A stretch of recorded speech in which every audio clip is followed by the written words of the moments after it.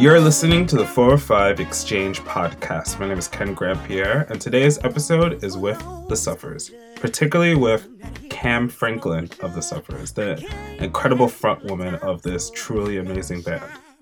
They're a band from Houston, Texas that play what they like to call Gulf Coast soul. What does that mean exactly? Well, you're going to have to listen to this talk to figure out what. But I really want to thank Cam for being part of this talk. She is one of those people that just makes you feel good about life. She makes you smile, she makes you laugh. She is a hilarious and brutally honest person, and you're really going to enjoy this talk. So big ups to Cam for being part of it. Also big ups to my friend Soshi, who works with the band, who was a big part of making this talk happen. If you're unfamiliar with The Suffers, do make a note to see them live. They're truly one of those live bands that will blow your fucking mind away. And on that note, please enjoy. This is the 405 Exchange with Cam Franklin of The Suffers. Enjoy.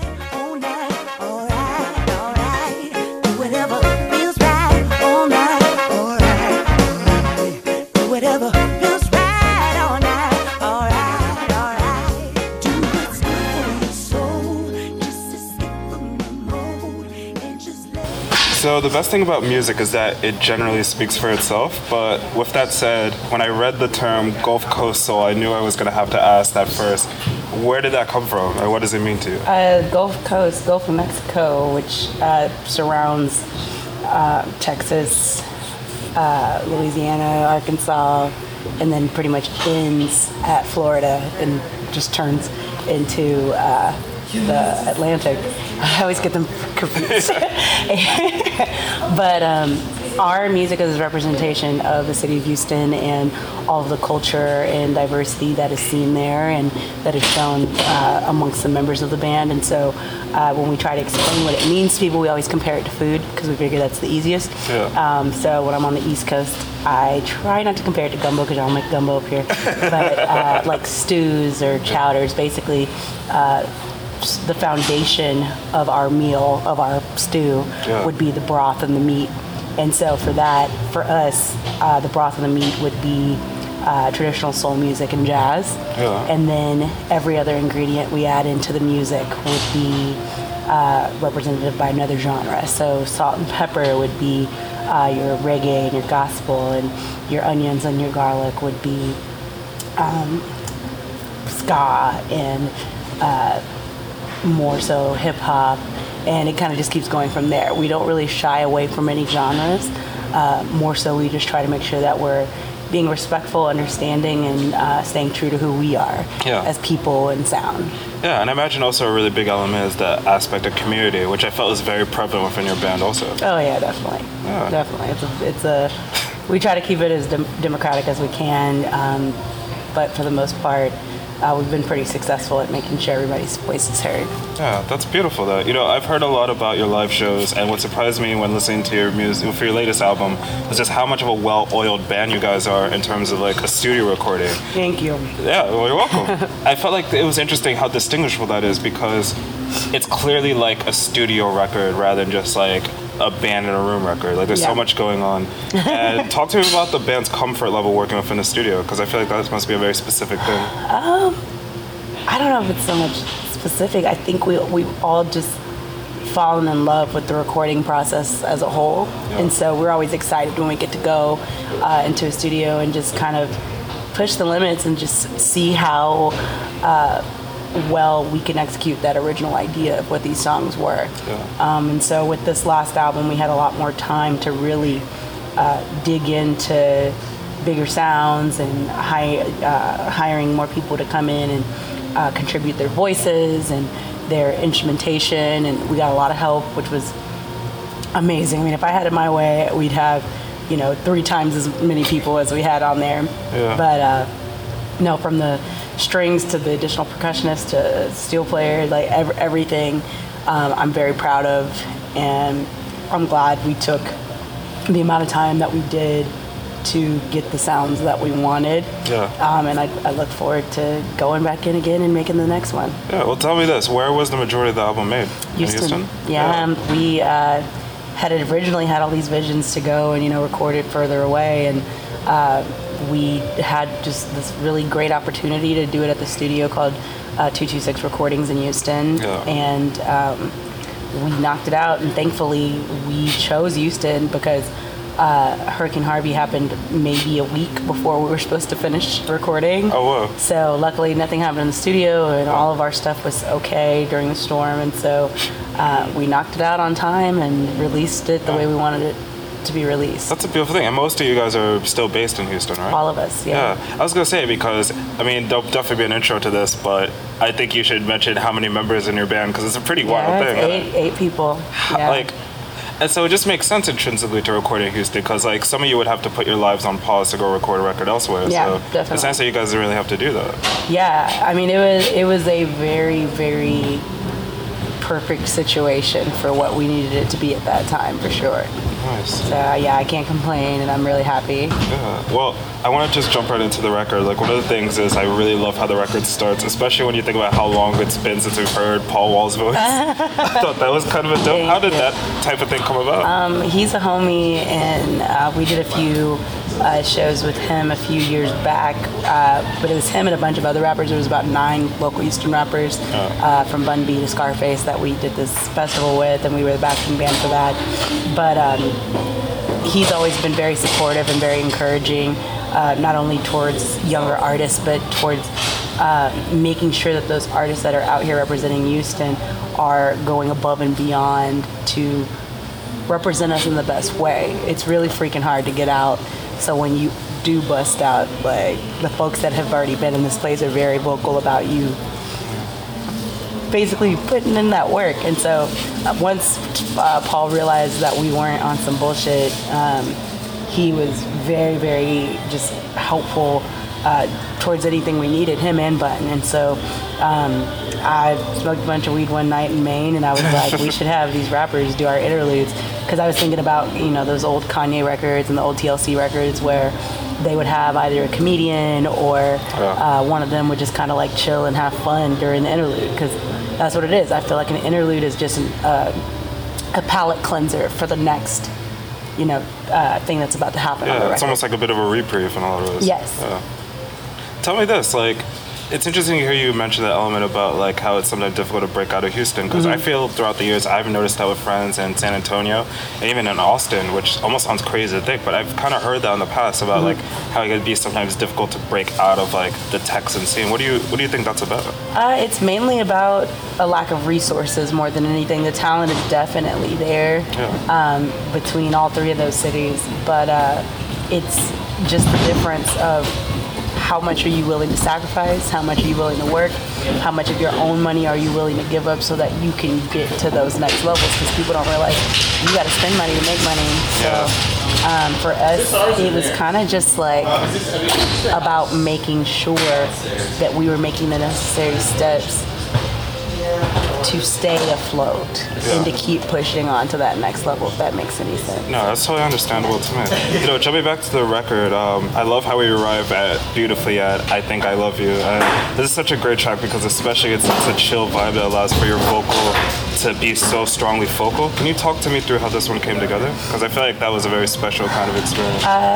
It was a pretty quick write, actually. It was one of the ones that got written pretty quickly on the album, but the guys just kind of had this idea that they were playing. I think it was Adam and Kevin that were kind of just playing the same line over and over again, that bump, bump, bump, bump, bump, bump, bump, bump, bump, bump, bump, bump, bump. And so as I was listening to it, I'm a big Tina Marie and Emily King fan. Oh, we just saw Emily King a few nights ago. Oh, it's the Apollo? Yeah, I wanted to go, but then they would make it. But I love the approach that she took on that album, Focus. Yeah. I mean, she has a very, not soft voice, but she has a very beautiful voice.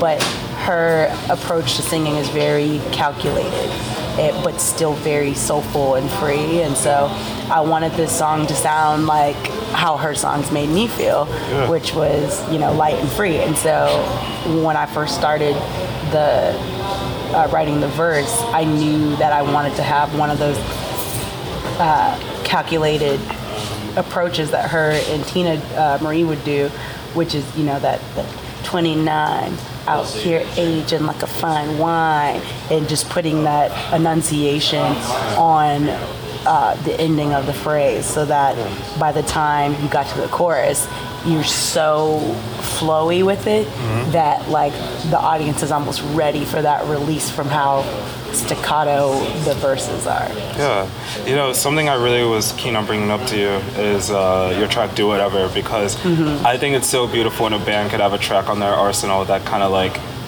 almost feels like it defines what the band's about. And I thought it was so great how if you go on your Spotify, it's also one of the highly streamed tracks on there. That makes me happy.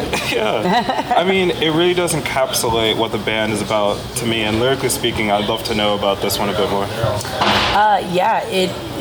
It is a song for us to just kind of keep going, because when we started doing this, we never intended to get as far as we have. And so every day that we get to do this is just a big win, you know?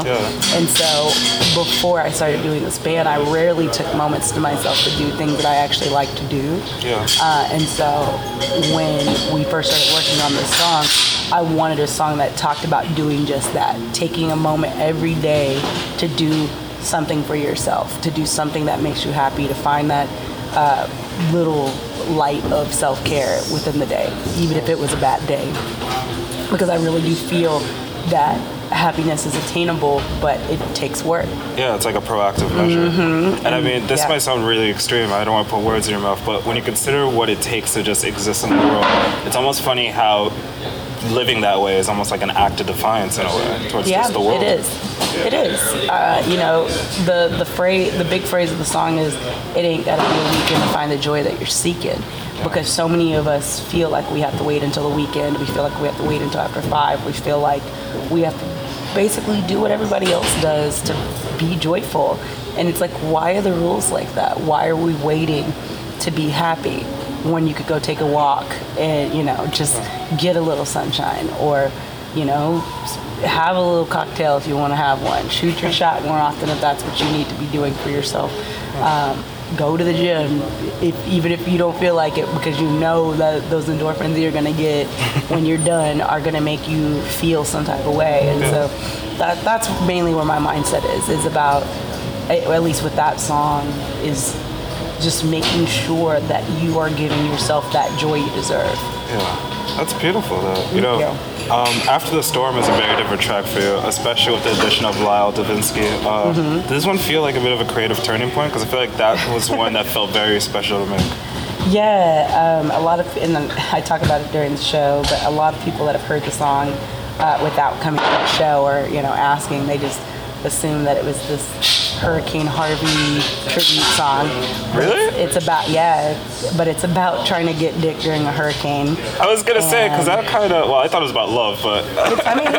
it's a certain type of love. Yeah. I love Lyle.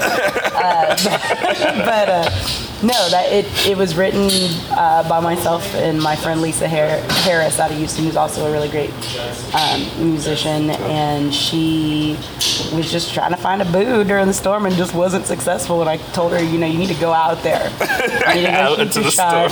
If that's what you want, you need to go shoot your shot and go make you some friends and have a great time. And it started off as a joke, and then I presented it to the guys when we were in the studio, and we made a demo real quick, and we ended up keeping it, and that's what's on the record. That's amazing. Yeah, and so Lyle, we met him on Jam Cruise. He's originally from Maine, but he sings for this band out of Denver now called the Motet that tours a lot themselves, and his voice is just ridiculous. But he's like, if you saw him, you would not think that the voice matches the person. When I listened to the song for the first time, I weirdly had that in my head for some reason, just thinking I bet this dude looks nothing like his voice conveys. No, he's a white dude from Maine. One of the things I was really excited about getting to talk to you is that I really love the title to this album, Everything Here, because from my experience of listening to the album, that's very much the end result, that you all gave everything that you had within yourselves to make it. Is that kind of how you arrived at the title for the album? Because I almost feel like that has a weird... I definitely think that's how we got there. The title came from the title track, Everything Here. while we were trying to figure out what we wanted to call it. And when we were thinking about everything that it took to put into it, the guitar player Kevin was like, why don't we just call it Everything Here? That makes the most sense to me. And we were all just, no, you're right. You're right. And I mean, Everything Here it's a really fucked up breakup song, but I feel like when you look at the overall longest photo of everything happening on the album, it makes sense. Yeah. And I imagine, like, just from my experience of being in bands, I imagine when that moment happened, all you guys were like, great, we don't have to think about this anymore, thank God.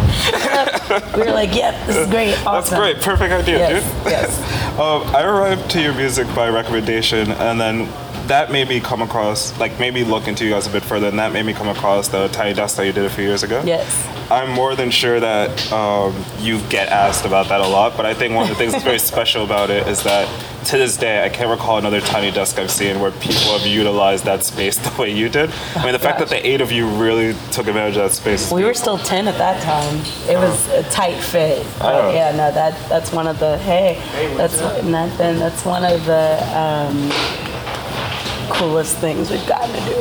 Does that bring fond memories when you think back to just like that day? Or? Definitely. It was very stressful for me, only because they don't have monitors at Tiny Desk, so you're just kind of hoping you're in tune. Yeah. So, I mean, and that's something like a lot of people don't realize. It's like people there, the majority of them can't hear themselves while they're singing. Yeah. So they're just kind of going for it. But at the same time, when we did ours, I got on the desk so that I could hear above the horns. And I told myself, I was like, you know what? You know these songs. You know these songs like the back of your hand. Stop tripping. Like, stop tripping. And so when we finally started, I was like, oh, wait. The worst is over. We got through Giver, which I was most worried about, and then pushed through. And it was fun. Yeah. You know, I told you how, like, I heard a lot about your live shows. And we're at Rough Trade. I'm really keen to see the show tonight. You know, one of the things that I've heard a lot of people say is that after seeing your band perform, the big thing they find themselves saying is like, I haven't seen a band perform like that before. And I'm sure you've heard people say that too. I've heard all kinds of stuff. I don't really know how to describe it. I'm not the most emotional person in my like day-to-day life. I'm very honest and direct, but I tend to save my emotional displays for the stage. And so you'll get the stories, you'll get the music, you'll get that energy from us. Yeah. And, you know, we try to play every night like we're, you know, going to get kicked out if we don't play our best show. So, especially when we're in New York. You know, New York is one of those cities that helped us get to where we are. So, it means a lot to us when we get to play here. Yeah, that reminds me of, there's this Welsh band that I used to take photos of a lot called The Joy Formidable. And they very much played their shows like it's going to be the last show ever. And I asked their singer Ritzy about it like years ago, and she said it to that point, but she was saying it like very like with a smile, like, you know, after the show, we might get hit by a car, we might all die. So we gotta make sure this is the last show we did. But it's like, it's almost like that allowance of just like letting yourself go free. Yeah, like, you have to. I love that. You know, I only have one more question for you before I let you go here. You know, we talked a bit about how this is very much music that you have to feel. You've talked about that in regards to being on the stage. The band's been around for a while now, and you've done so much, which leads me to ask, like, what is the most surprising thing to you about the band today? Like, when you look back on all the stuff that you've done, what do you think kind of gives you pause? That we're still growing, that we're still evolving, that we're still here. Because so many people told us we wouldn't be here. And so I enjoy waking up every morning on tour and being able to just say fuck you to everybody that thought we wouldn't last the first year as we go into our 4th year of touring. We've been a band almost 8 years, and we've known each other closer to 20, if not more, some of the guys. And we were a bunch of ska nerds, you know, that we weren't supposed to leave, but we're here. So we're making the most of it. And every day that I have a moment to think, in my moments of frustration, I always remind myself that it's like, well, you're here. What do you do next? Yeah, and I really have to say, for people who are listening and like have not yet checked out the album, I think one of the most beautiful things that comes across with it is you can very much tell it's a group of people in a room who are not only coming together creatively, but also not compromising their creativity. And I think it is really refreshing to be able to experience something like that. So hats off to you for being able to do that. No, thank you so much. I appreciate it. Of course. Well, thanks for taking the time to chat with me. I really do appreciate it. No problem. Thank you. Yeah, of course. Appreciate it.